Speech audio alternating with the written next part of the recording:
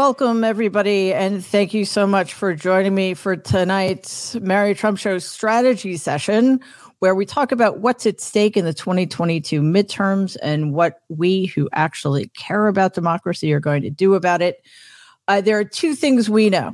One, American democracy is in real danger. Two, in November 2022, the Democrats need to win races at every level of government and hold on to, or preferably increase, its razor-thin margins in the House and the Senate. There's one very important thing we don't know, however, and that's partially what our strategy sessions are about. How the hell are we going to make sure that that second thing happens? Joining me tonight, I'm ecstatic to have with me Charlotte Clymer, as a writer, transgender activist, communications consultant, and military veteran. Her blog, the excellent and often quite funny Charlotte's Web Thoughts, is a must-read. In it, she covers politics, current events, and the LGBTQ community. Rennae Stubbs is also with us tonight, former world number one in doubles. She's won 6 Grand Slams and is currently the host of Racket Magazine's Coach, and is one of the best, if not the best, tennis commentators out there. We're also lucky to be joined by Lisa Turner, who served in the Obama administration as an appointee at USDA and HHS. She's worked on national political scene for many years as a campaign consultant at the federal, state, and local levels. And thankfully for us, Lisa is the executive director of LPAC, the premier national committee supporting LGBTQ plus women candidates running for political office. Charlotte and Rennae, along with me, are also on LPAC's board. Welcome. It is so good to see you guys. Hello. Hello. Okay. I've been spending the day trying to make up stuff to chat about with you. Just kidding. So this is the state of play in a very abbreviated form. Republicans are not wasting any time. In less than a month, they've gone from calling anybody who supports LGBTQ plus rights pedophiles and groomers. They've basically succeeded in overturning Roe and everything that implies. I have a feeling we'll have a thing or two to say about that. And as of today, I think I just heard this, a group of Republican senators are calling for America's television rating system to warn parents about sexual orientation and gender identity content on children's TV shows because they have to sexualize everything. And all of this, of course, is against the backdrop of unremitting assaults on the rights and safety of transgender children and so many others in our community. Lisa, I want to start with you. Help? No, I'll well, be a little less vague. One of the biggest problems, besides the onslaught, is the lack of real information, trustworthy information. Can you talk a little bit about how that can really help shape voters' ideas about how to vote, for whom to vote, et cetera? Well, thanks, Mary. And it's good to be with you all. And Mary, happy belated birthday. Thank you. It was a great day to celebrate. Happy birthday. My birthday at the end of Roe v. Wade. It was awesome.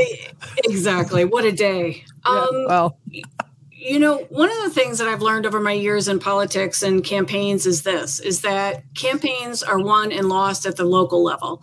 And, how well a candidate can stand up for something and be authentic in the way that they defend who they are, why they're running, and not shy away from their true beliefs. That is the most important thing in protecting our democracy, but also those key people that we want to see elected to those seats that are going to do that once they get into that body. And, the dissemination of information on a macro level about what we're witnessing now is very difficult. It just takes one misstep, as we saw with Terry McCullough, and Charlotte, I can hear everything you're eating. I'm not sure what's going on there, but I want a snack. If you're, I'm sorry. I didn't know you could hear this. I'm opening this bag. I apologize. That's okay. Just as long as you share. But we saw with Terry McAuliffe in Virginia in 2021, one misstep, one phrase in that debate turned the whole thing on its head for Youngkin and created that path that might not quite have been there for him to have that razor thin victory. And 2021 was a clear indication to me, if we don't get real about how we talk to people, how we run campaigns, and be actually true to ourselves and standing up for the things, even the LGBTQ community, the environment, abortion rights, we have to join together now more than ever. Forget about the infighting in our own party and for the values that we all want to represent. And luckily for us at LPAC, we have those LGBTQ women that are as authentic as the day is long and stand up for democracy all day long. Yeah. And one thing, there are a couple of things I want to touch on there, but I'll start with the pulling together part. Charlotte, we saw a couple of weeks ago, Mallory McMorrow, a state senator in Michigan, give a passionate floor speech in response to a colleague's egregiously calling her a pedophile and a groomer because she's perfectly comfortable supporting LGBTQ rights, the rights of transgender children to play sports in grade school. I can't even believe I have to say. On the playground. Right? And the thing she stressed, in fact, twice, she identified herself as a straight, white, Christian, married, suburban mom. I think, well, let me ask you, how do we get people to understand that allyship isn't just necessary for helping at-risk groups, but in the long run, in the grand scheme of things, it helps all of us? Mm-hmm. Yeah, well, first of all, the package I was opening was for this lesbian pride flag I just got today. It just arrived. Nice. So I saw it on the desk, and I was like, I should show them. I think you should wear it as a cape or something. I know. Well, no, I mean, Lisa's absolutely right. First of all, please go to lpac.org if you're watching and donate. Donate to help queer women get elected to office. We need more queer women in office, and LPAC does a great job of, getting them in there. Mary, you asked a really great question. Here's how I try to explain it to people. Half of me is this Christian military veteran from Central Texas who, and I enjoyed some aspects of male privilege for much of my life, right? Yeah. The other part of me is this trans woman who lives in DC now with progressive values, and these are part of the same person.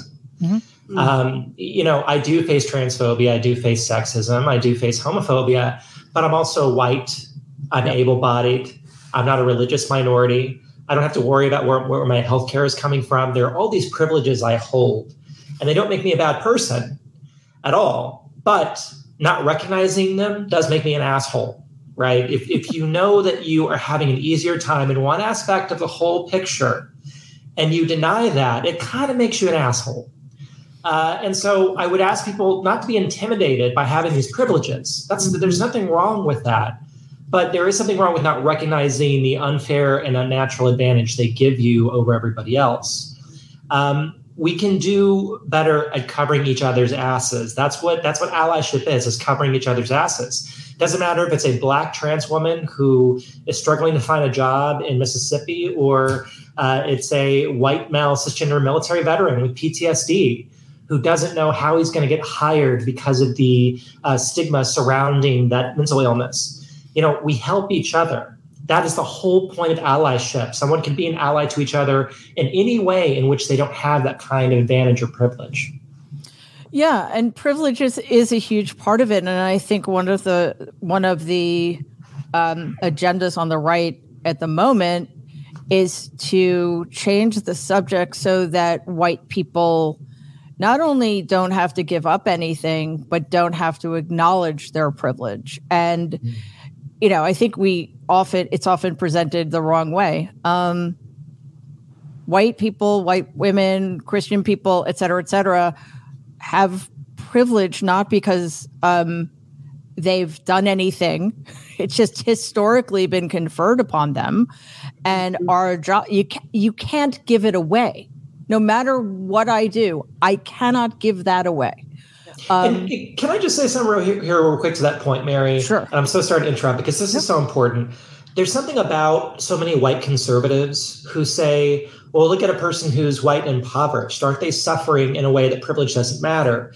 And, and here's what would be my response to that. I was raised in trailer parks in Central Texas. I was raised in white poverty. I was raised in those kind of environments where we didn't know where our next meal was coming from. And to act as though my whiteness didn't give me at least a little bit of hope, a little bit of like some kind of, privilege is completely fucking bonkers. It makes absolutely no sense. Well, and that's been going on since the founding of this country, that the privileged, rich white men have used whiteness to divide white and black working people against each other, and they're still doing it. So it's a really good point. And Rennae, the other thing I wanted to get back to that Lisa raised, which I have to say really mystifies me, and I honestly think being a New Yorker puts me at a huge disadvantage in terms of being able to understand how people can think certain ways or vote certain ways. As we saw in Virginia, Terry McAuliffe didn't push back against Youngkin's racism about CRT, so Youngkin's racism won. How do we try to figure out to make our argument at least as compelling, if not more compelling, than the right's arguments to its base? It's all fear-based. It's viciousness, it's misogyny and racism, but they don't have anything to offer other than that. Whereas it seems like we have everything to offer, but it's not working. Well, how do we get that message through? I was watching Nicole Wallace today, and she had Esper on. And as much as, I want to just punch that guy in the face at this point, but, listening to him talk about being in the administration, and, he did say, but if I leave, someone that's going to come after me is going to be way worse. And so I felt like, at least it's kind of like what Billie Jean King always says, you got to be in the room. Even if you don't want to be in the room, if you think that you're not going to make a difference in the room, you got to be in the room. The only way for you to make a change is to be in the room. And maybe Esper felt that way. I don't know. Certainly not going to be buying his book. We've seen enough of him on TV over the last couple of days. Yeah. But I think, he's trying to say the core value of this country needs to be the Constitution. And I think that if you can look at it holistically in that way, you can go back to that. But also the Constitution has changed so much. I mean, look at abortion that we're dealing with right now. Right. And, Kirsten Gillibrand's a very good friend of mine, Senator Gillibrand. And one of the things that I remember so specifically her saying to me many, many years ago was, when did we become a country that didn't care? And I think that's something that we need to really stress, is that, Democrats or, there are some very moderate Republicans clearly vote with their pocket, but I think they do care about people. So I think we have to tap into the empathy, because clearly everybody's very empathetic right now to Ukraine, for example. We're getting bipartisan, Damn right. Everyone's in the Senate, everyone's in the Congress, they're all pushing these $50 billion, $100 billion. They're trying to, we can find bipartisanship in that, because that's humanity. We're watching children die. We're watching buildings being bombed. We're watching, grandmothers walking across, and, you got you got like CNN and people taking them across. I mean, there's the humanity of seeing that. I think we need to show the humanity of who is suffering in this country from these laws, and we don't show that enough. Go to Mississippi, go to these abortion clinics, go and talk to these young women that are 17 years of age that, are pregnant and want to get an abortion. Like, find out their stories. Yeah. It's like, you got to find, it's like the Olympic Games. You all sit there watching the Olympic Games and you hear these great stories of these athletes that you've never heard of, right? And you hear these great stories of them, and then you pull for them. and you feel for them and you have empathy for them and you want them to win, but you didn't know them. We need to show that. I think we need to get into the trenches and show what poverty is, why it's happening in this country, and how can we change it. And of course, the racism, the sexism, all of it in this country, and start showing and telling those stories. Yeah. There is nothing more important than narrative, I think, right now, because we're constantly inundated. I think a lot of us thought, I don't think any of us thought, oh, Biden won, everything's going to be perfect. But a lot of us thought, as it turns out naively, that things would be better. They are so much worse that I'm kind of gobsmacked, and I feel embarrassed by that because I don't think I should be. But it's remember when it's like, let's make the Oval Office boring again? Well, guess what? That didn't happen. So, Lisa, with the constant onslaught, and not just of news, but of news that is immediately negatively impacting the lives of people, how do we help people? How do we tell those stories to people who are hard to reach, as Rennae suggests? And she's absolutely right. I mean, that's why I started watching curling, because it's like really cool. And now I love curling, but I didn't know anything about it. So, it is about reaching people who are otherwise. And I want to be clear, anybody who voted for Donald twice can go fuck themselves. I just think it's a waste of time. It is a waste of time at this point. That is not. That's kind of more of the conversation I want to have. I think that's great. Yeah. Yeah. I mean, that is. Please swear, because this fucking craziness that their narratives always seem to be more powerful than ours, even though not only are ours like more. Because they're angry, Mary. They're angry. Okay. Right. Okay. Let's take a step back from that. I actually think they're afraid. Fear. And it comes across as anger. I think we need to be righteously enraged at this point and sustain that rage until, well, probably forever, at least until November. So, Lisa, what do you think about how best to use our resources, because they're not infinite? We're human beings. And I know our, our elected officials try to do this. I just don't think they're doing a very good job of it. The voter, at the end of the day, is your messenger. And it's not the politician. Go ahead and tell the voter they're wrong, and I'll tell you, another losing campaign. So that unlocks the code. And the code of that is storytelling. And I think that what Rennae was touching upon is absolutely true. And some of the best ways we've gone, and both my jobs in the administration were in communication. I was chief communication officer at Food and Nutrition, where we were transitioning from food stamps to SNAP and really defining who the hunger audiences are in this country and where those benefits go. And, redefining those things. Again, storytelling, putting the cameras in the communities that really show where it's needed and what that minuscule amount is that people actually get for those food benefits. And I think that the stories need to stop coming from politicians, and they need to come from the voters, from the people. And I think that's not that hard. And if there was time taken with that, I think that we would actually be connecting more and have a narrative that people could believe in. That's hopeful. It doesn't have to be, something like, the world is ending. Can you game that out a little bit? Like, what does that look like? Well, I think that we've got a couple big message blocks that aren't unpacked yet. I mean, we obviously have June coming next month with the Supreme Court decision around choice. And unless we're talking to those women in the 26 states or 25 or 28, they're going to lose their complete right. Like, where are those stories? Where are those? Yeah.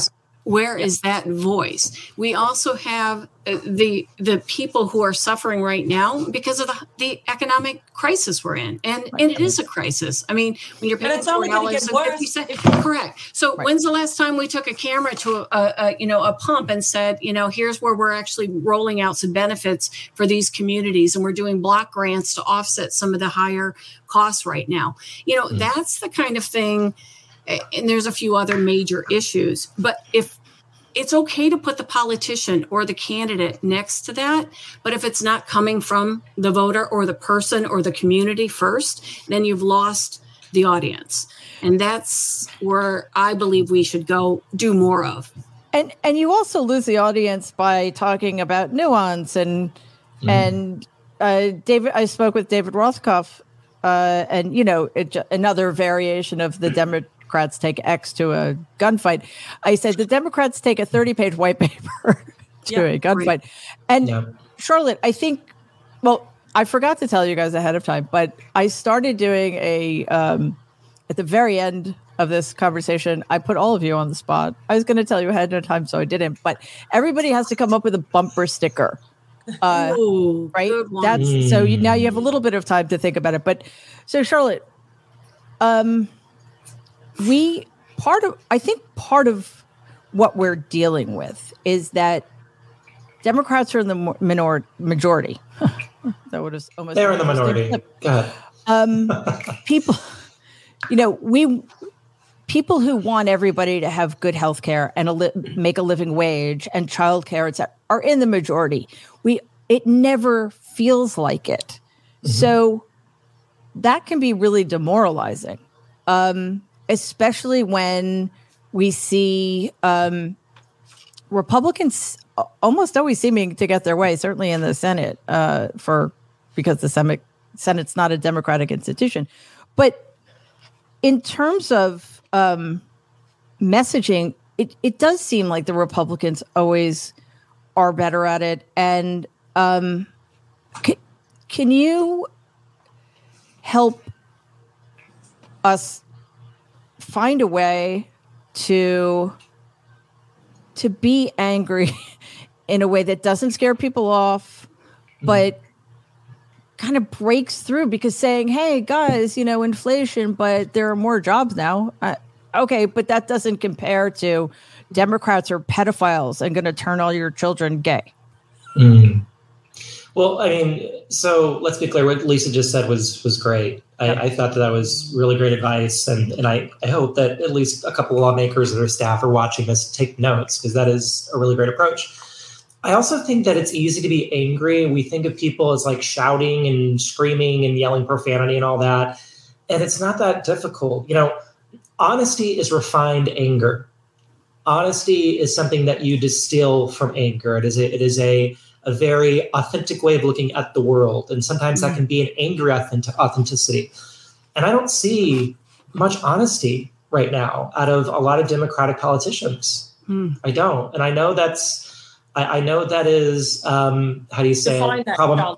Yeah, say a little bit more about that. Yeah. I don't see an authentic way of recognizing what's going on. I feel like we're all watching this go down and we're terrified and we're saying that we're terrified.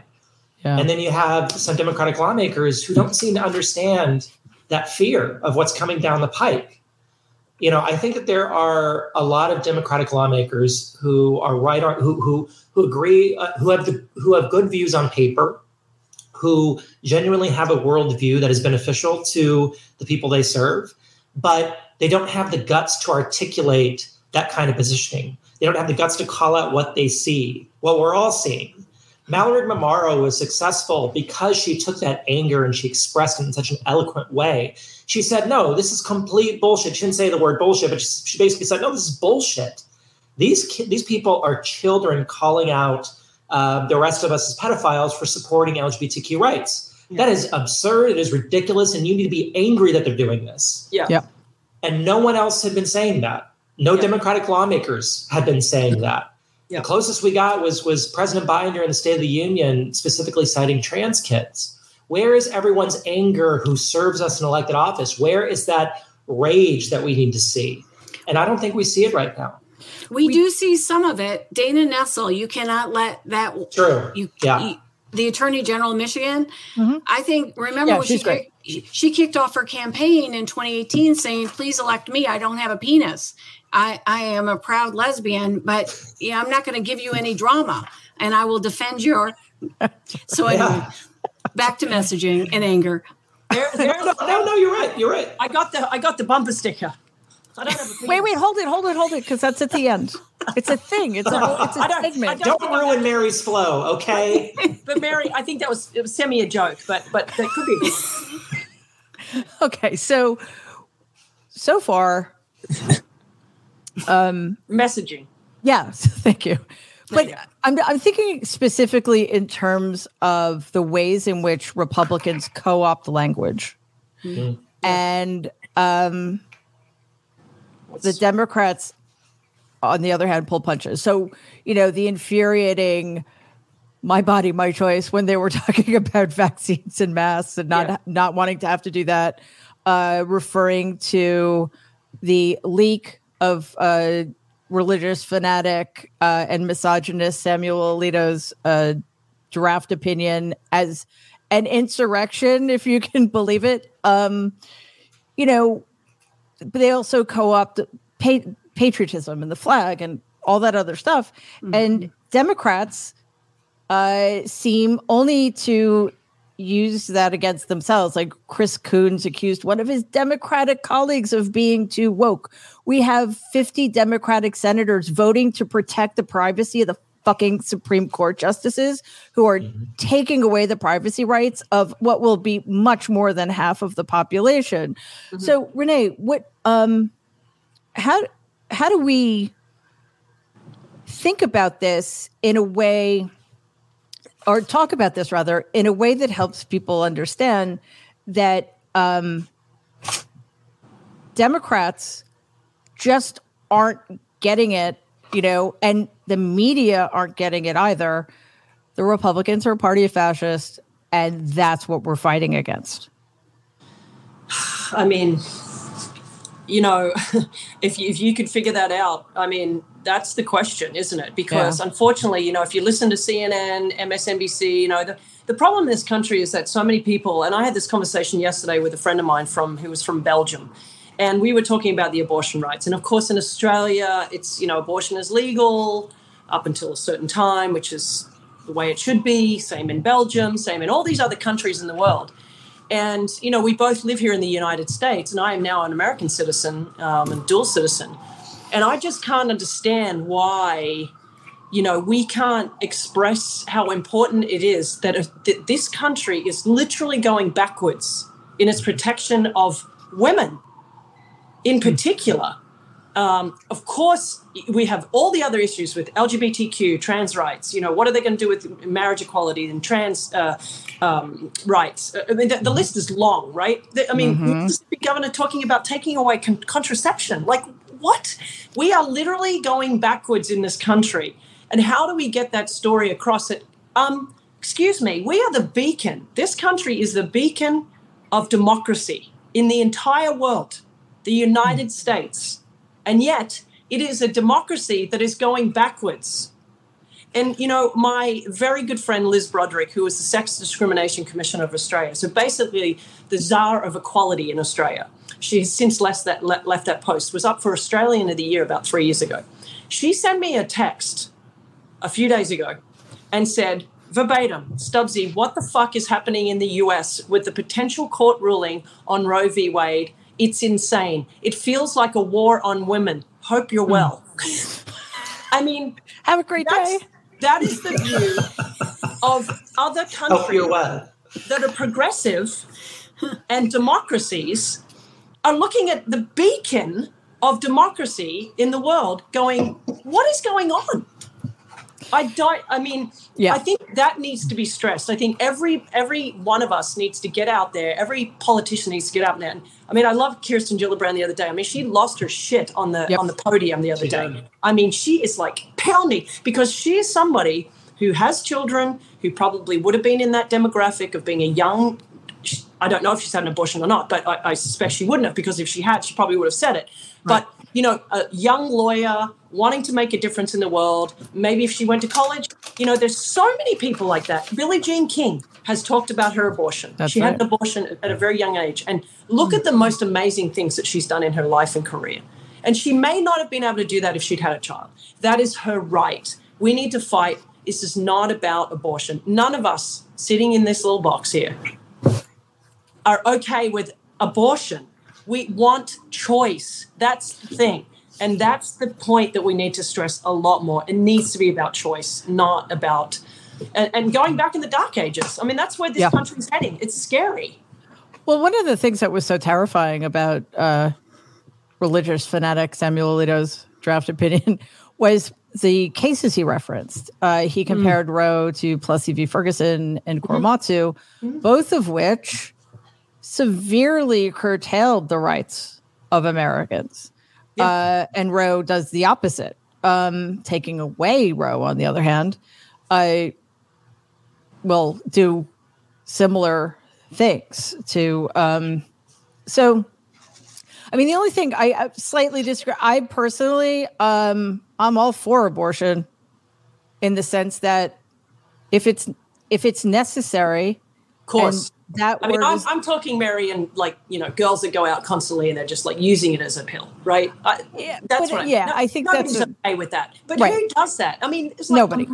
Nobody does. This many people. So when you're talking about it, it's stop making it out like they are, we're pedophiles and we're this, and we're happy with I get people, as you would, and you, Charlotte, especially, writing to me going, oh, so you're okay with extracting a baby out of a child. I'm like, what are you talking about? But Rennae, that is part of the problem. And Lisa, this goes back to not just messaging, but the explanatory power of using shock and awe instead of reasoned argument. The only women, and it shouldn't even be called an abortion, quite honestly, but the only women who get to their third trimester of pregnancy and have to have the pregnancy terminated are women who wanted those children, but for various medical reasons, it just wasn't, one or both of them would die, right? Yep. So they have their photographs of aborted fetuses, which are, photoshopped, and we just have reasoned language. And I think we've seen the trend towards not believing in science, if you're on the right, and I don't think it's not an inability necessarily, although sometimes it is, but are not being effective enough at pushing back and using our own language that's compelling and convincing. Because again, what's the difference? We're telling the truth, and they're lying. Yeah. Right, Lisa? Well, one of the small successes that have been witnessed in the past year on transgender rights of individuals has been on the medical front, and pushing back when state legislatures have been trying to deny young people their medical treatment. I'm wondering if we reframe this around this being a medical procedure instead of it being about abortion and only about women. This is about men too. Yeah. I mean, we're not going to get through this without allyship, which is what was brought up earlier. Yeah. It's the same way for our whole LGBTQ community. We wouldn't be where we are today without our partners on all of these issues. And again, men are just as culpable in this situation as women, and they should be joining with us. And I'm not talking about the 25 wackadoodle% on the right that are completely unreasonable and never will listen to a damn thing. Yeah. I'm talking about the ones in the middle that will come with us and hopefully be able to push back. But again, it's equal accountability here. And this is a medical procedure. And why don't we go there? Why don't we try that? I think that's so true. I had two very, very, very good friends of mine, lesbian couple. They had to abort their child at 5 months because the child was told was going to be either completely brain dead, born dead, and there was a chance that, that could affect the mother. And I remember them telling me when they came back to tell me the sex of the baby. That's when they found out. They were going to find out the sex of the baby, and I was so excited to hear it. And they pulled me outside because their other daughter was in the house, and they took me out into the garage to tell me what had just been told to them by their OBGYN, who was also a very good friend of theirs. And the sheer terror, knowing that was their choice, was so terrible to them. But yet it was a necessary thing for them to do. And since have had another child since. Yeah. And that other child would not have come into the world if they'd had this other child. Right. So there are pros and cons to all of this. But the bottom line is they had a horrible choice to make, and they made that choice. And there was nothing good about it. Mm-hmm. Nothing. Right. And that story needs to be told. The only thing I'd say is the one good thing about it is that a child wasn't born with horrific, life-shattering conditions, and the mother, as you said, survived and was able to have another child. So, and Charlotte, I think that's another thing that kind of gets elided in this whole conversation. Like it feels like we're always playing defense, like we're pushing back against their insanity. When what we need to do is sort of follow Senator Gillibrand's lead. She talked about condemning a woman to 9 months of, having her life taken over. We don't talk about how dangerous pregnancy is in this country. We don't talk enough about the fact that for women of color, for Black women in particular, pregnancy is more dangerous because the medical profession in this country is deeply racist. And I think it's in Alabama. This stat just like Black women in Alabama are 75 times more likely to die in childbirth because medical professionals aren't trained properly. There's it's not just in some cases unconscious bias, it's historical bias. So we also need to focus on that. But what happens after that 9 months? Yeah. The lives that are changed. You said it earlier, Rennae, about Billie Jean King, the opportunities that are lost. Can we kind of shift that in a more forceful way, do you think, instead of pushing back against, their lies? Which seems to legitimize them somehow. Well, just call it the fucking hypocrisy. It's ridiculous. They don't care about children. They don't give a fuck about children. They don't. They do not care about kids in this country. And how do we know that? They don't provide neonatal care. They don't provide child care. They don't want to make sure that hunger is eliminated. They don't want to get rid of homelessness. They do not care about children. Right. The GOP does not fucking care about children. They don't give push back against this. Right, pay the family. They don't support anything that would make a woman's pregnancy healthier.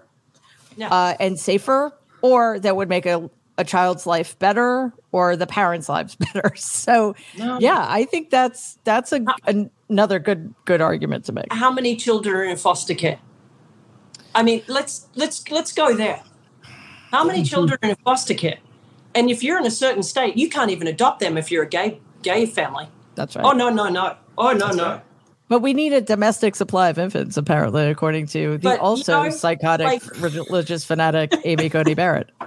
I mean, it's just outrageous, and it's true. Charlotte is right. That's the comment that needs to be said. You don't care about children because when they're birthed into the world, because they're forced to now, who's going to take care of them? The 16-year-old girl that just got pregnant, or her parents? Like, come on. Yeah, and Lisa, the other thing that I think gets lost is the fact that their arguments, and if you read Alito's opinion at your peril, his arguments are purely religious. This is not on. There's no separation between church and state in the majority of the Supreme Court. Mm-hmm. And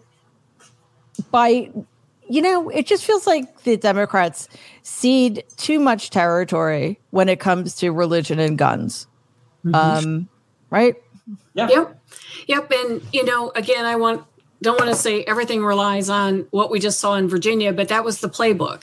And they used religious freedom, parental rights as their pathway of permission to gut everything that we all hold sacred when it comes to reproductive freedom, equality rights, whether it has to do with education freedom. I mean, this is a nightmare waiting to happen after. That's why this election cycle, I am completely freaked out. I mean, forget about 2024, but this pathway we're on right now, if it's the playbook that I saw unfold in Virginia, I love your cat. Yes. We're done. We're cooked. Because they won and they're winning and they're shrouding it in ways that we're not even able to punch back on, because we're like, oh boy, we can't do that because they're saying things that are, I don't know. It's just so ridiculous that we have ceded this ground to them. Yeah. And Charlotte, I think that, first of all, I don't know if you agree, but I do, that 2022 is it if we lose, and then 2020 will have been our last free and fair election. It's my opinion. But although OAN, they reported today that there was no fraud in the that's lawsuits can be very motivating. Amazing. Not mine, apparently, but sometimes lawsuits can be very motivating. But Charlotte, when we are talking about this very short time frame we have, this 7-month time frame, how do we get, because again, we don't want to freak people out, or do we want to freak people out? Maybe we do want to freak people out. I don't know, because there is a lot of complacency, and it becomes, the scandal of the day or the news of the day. On the other hand, though, we have a Supreme Court justice's wife who's traitor to the country. That didn't even stay 2 days in the news cycle, but inflation's on the front page and gas prices on the front page every fucking day. So can we, what do we do to get the attention that we need when, again, it feels like the deck is so stacked against us? The media don't get it. The Democratic leadership doesn't seem to get it. And here we are screaming into the void, but I don't want to feel that way. I mean, there's always hope, right? I'm a big believer in hope, sometimes insufferably so. I like optimism. I think it's good to have hope in the future. By the way, y'all's feed is like 10 seconds behind the audio. I hope, is my audio consistent? Is it good? Am I all right? Great. Mm-hmm. Great. Awesome. I think it goes back to authenticity and talking honestly about what's going on around us. And again, I love so many of these Democrats in Congress because they've done great things in their careers to get to this point. But it seems like a lot of them are afraid to be honest with the American people right now about the situation we're in. Yeah. And that is going to hurt us because we can see what's going on. Everyone who watches the news, everyone who can do independent research, anyone who can recognize that it's completely fucking bonkers that these terrorists attack the U.S. Capitol, attack the U.S. Capitol building. And what kind of consequences have we seen for those in Congress who are complicit in that? Yeah. It's ridiculous. It's absolutely fucking insane. It's ridiculous. And we are not being honest about that. And when we're not honest about it, how can the people who are supposed to vote for us trust us to get shit done? That is the problem. That's the biggest problem, and we ignore it at our peril. I know you can't look inside their heads, but can you speculate or hypothesize about why it is that the Democrats are afraid to go where they need to go? I know exactly why, because Democrats don't have practice fighting, and I know I'm going to say dirty, but that doesn't describe it, because being honest is not fighting dirty. Right. Being honest is just being honest. But they think that being honest is going to make certain voters uncomfortable, certain middle class middle America white voters. They think it's going to make them uncomfortable, so-called moderates, and that they'll flock away from us. Moderates don't support Democrats, not because of our views, but because we don't have confidence in our own goddamn views. It's like we're apologetic about it. We're apologetic about saying, yeah, in fact, actually, it would be good that every single person in this country has unfettered access to free healthcare. Of course, that's a good thing. We should be saying that. We should be saying that, no, the government should not make private decisions over the private healthcare of any individual ever. Yep. Doesn't matter what it is. That's between a person, their family, and their medical provider, period. But we're not saying that. We're apologetic about it. We're like, oh, God, I'm so sorry. I read a couple books about this. And, if you're open to it, I would love to sit down for 10 minutes and explain to you why, as a human being, I'm entitled to human rights. That'd be great. Could we have that kind of conversation? Fuck that. We should be saying, fuck that. No, call it out for what it is. Then Absolutely. People will have confidence that we're going to fight for them. Just a quick anecdote. I interviewed Senator McMorrow, and she told me that she went door to door, and several of her future constituents she spoke to said, I voted for Donald, but I'm going to vote for you because just like him, you tell it like it is, which makes my head explode. Yeah. But Rennae, just taking Charlotte's point a little further, I sometimes feel like that is the problem. People vote for Republicans because they feel like Republicans are fighting for them, which they're not, but at least they're acting like they are, and Democrats are just like, well, we don't want to upset anybody. Right. Maybe when Democrats are in their little groups, having their little conversations, and I've had several, and as all of you have with Democrats, they drop the F-bomb, they're pissed off, they are infuriated, they feel marginalized, whatever it is. Yep. They say all of that to us privately. But then they get on television and they act very proper. And they're being political. They're being statesmen, stateswomen. They're being the way politicians really should be in some ways. But guess what? As you know, Mary, Donald proved you don't have to be a politician and you don't have to be PC to get ahead in this world, in politics. No.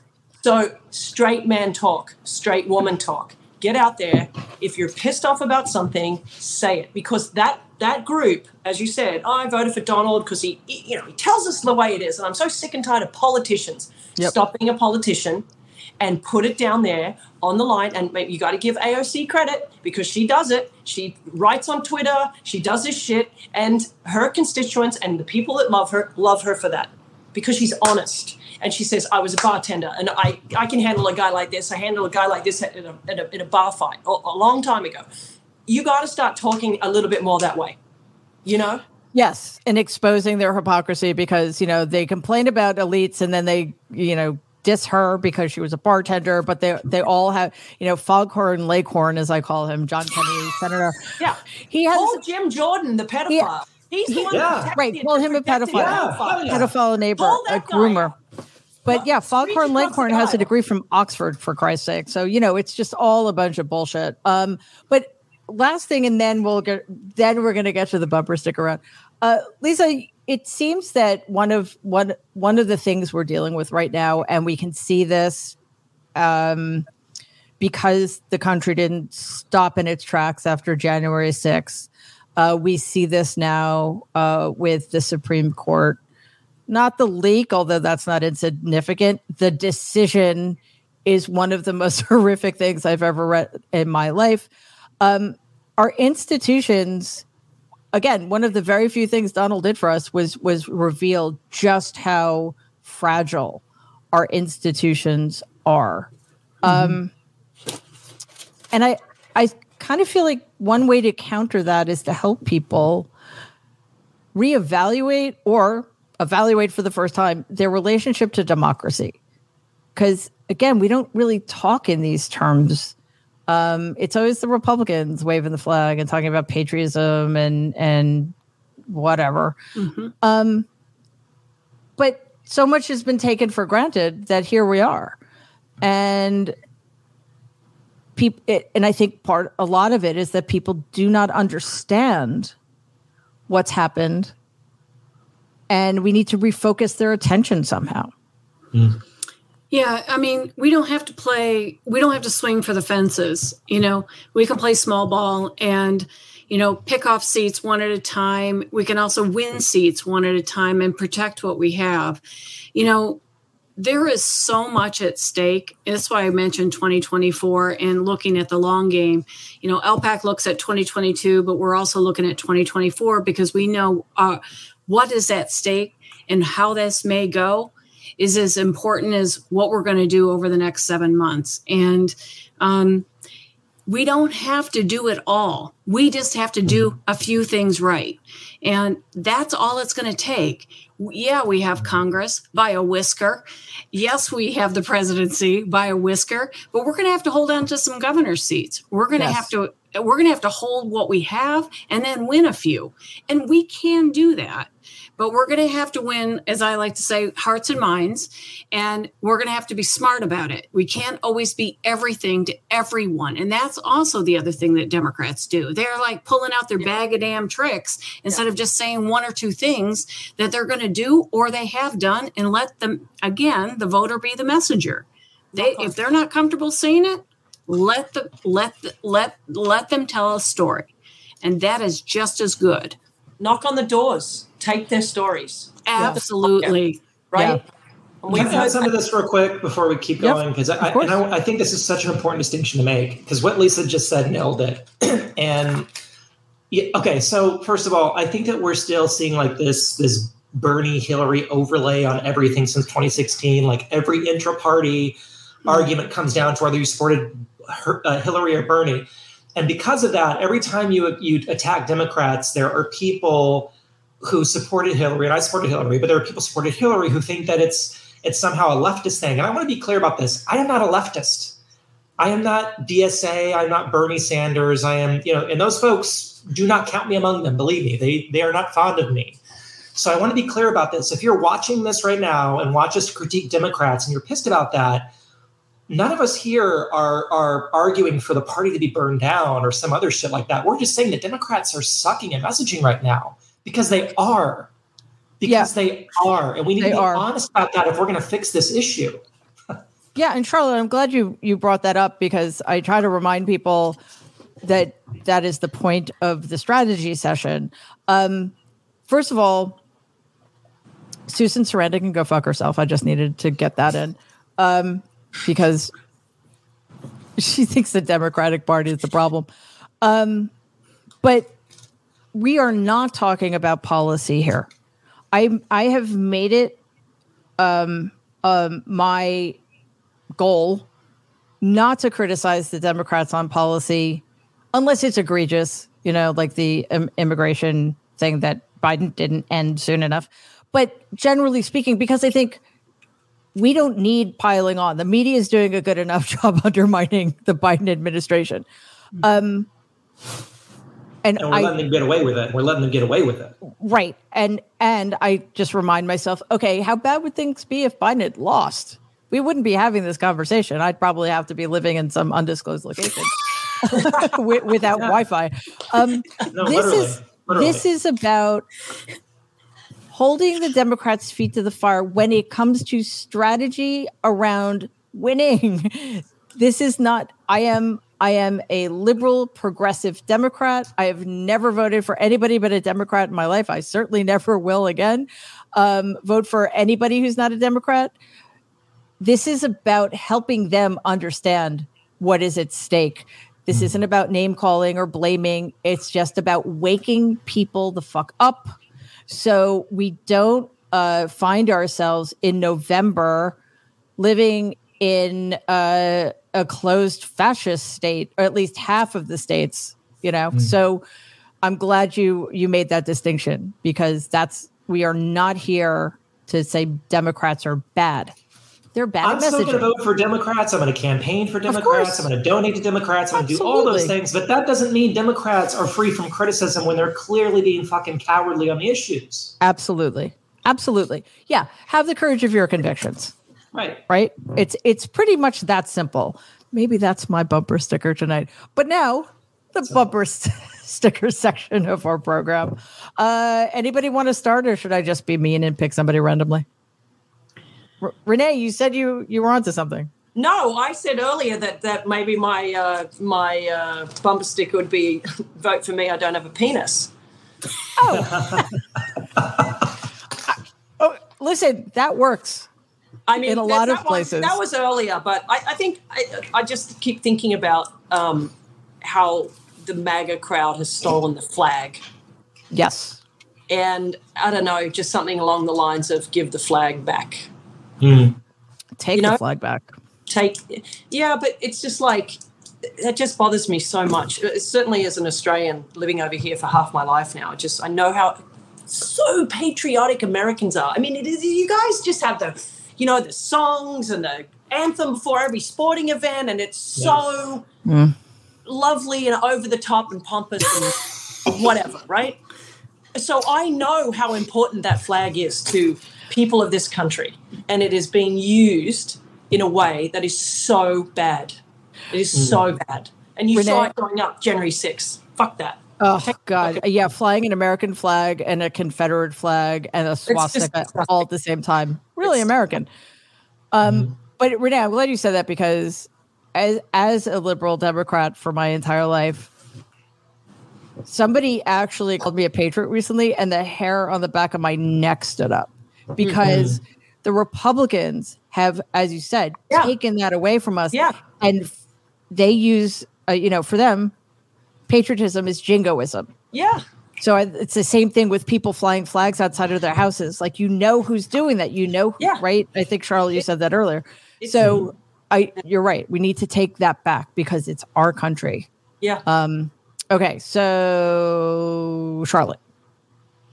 Oh God. I would say elect more lesbians. Seriously. Elect more lesbians. I love that. Just 3 words. Elect more lesbians. That should be a bumper sticker. That should be like our game set, our mindset. Because we just need more queer women in office, and we don't have nearly enough. And if y'all are watching this, go to lpac.org, lpac.org, and make a donation.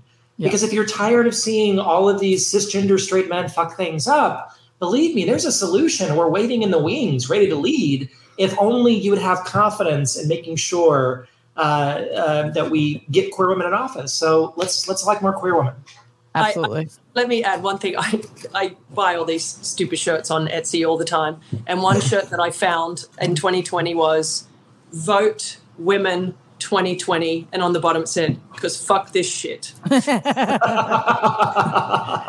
Yep. Because fuck this shit. I love that. Fuck this shit. I do too. Lisa. Well, first of all, thank you, Charlotte, for that plug. It's teamlpac.com if you want to elect more queer women to office. And I do think you're right. Elect more lesbians is a great bumper sticker. Yeah. I think about that milk commercial. Got milk. Thinking got democracy. And damn well we don't. So it's like the next word is vote. So I think it's got democracy, ? Vote. So, because people know who read that, we do not. I'm in the process of setting up a Shopify store, and I am absolutely all these ideas. I'm designing a bumper sticker. All proceeds are going to go to organizations designed to elect people. Team LPAC. Save it, of course. Team LPAC. TeamLPAC.com. And Laura Ricketts is going to love it for that. Thank you. Laura's going to love it. Like the more dramatic, like I have 2. One I thought up a few days ago. And you'll know where this came from. Yeah. Overeducated, overprepared, over it. That's my first one. Ooh. Yeah. And my second one is vote in 2022 while you still can. Oh, good one. I love that. Vote while you still can. Vote while you still can. Yeah, maybe you should just good. Vote while you still can. That's damn good. That's a good one. You put in front of it, ladies, vote while you can. You could put just have autonomy anything. while you still can. Maybe just a blank. I think that should be God autonomy. No. Yep. Oh my goodness. I could talk to you guys forever, but I so appreciate you, your voices, your work, and I'm going to say it, your patriotism. We need more people like you. Thank you for stand together. Absolutely. The flag. Support each other. LPAC is hello. One of 5 people who've read that book. I've got one over here. Mm-hmm. All right, this is about LPAC. I want that flag.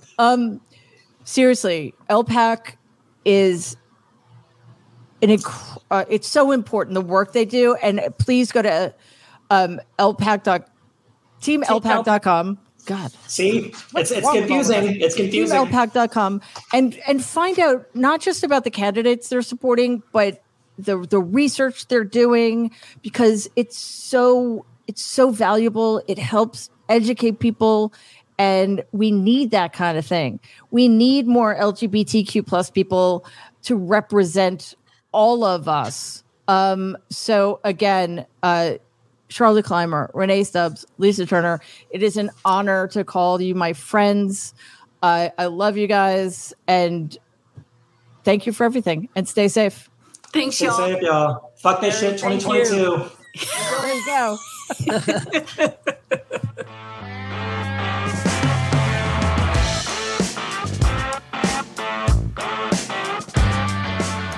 Thank you all for being here and watching this week's episode of the Mary Trump Show Strategy Sessions. I'm really grateful to my guests, Charlotte Clymer, Rennae Stubbs, Lisa Turner. They have been instrumental in helping increase LGBTQ plus representation. LPAC is a great organization. I strongly encourage you to go to teamlpac.com, find out about the candidates we support and the research we're doing, and if you can, donate. Be sure to catch my next weekly strategy session. I'll have a new panel for you. It's Tuesday, 7 p.m. Eastern, 4 p.m. Pacific on youtube.com/Politicon. And of course, this Thursday and every Thursday is the regular Mary Trump Show. That's youtube.com/Politicon. Also at 7 p.m. Eastern, 4 p.m. Pacific. And first of all, follow Politicon on YouTube, like the episode, leave a comment, and click this bell, because if you do that, you will be sure to be notified every time a new episode drops. Also, of course, you can listen to the podcast on Apple Podcasts or wherever you get your podcasts, and you can send me your questions. Email me at mary@politicon.com. I look forward to hearing from you guys. You can also see the address in the show notes. So thank you again for being here. It is such a pleasure to have all of you and hear from you. And I really appreciate your supporting our guests. We have our work cut out for us, but we are in it together. So thank you. Stay safe. Be kind.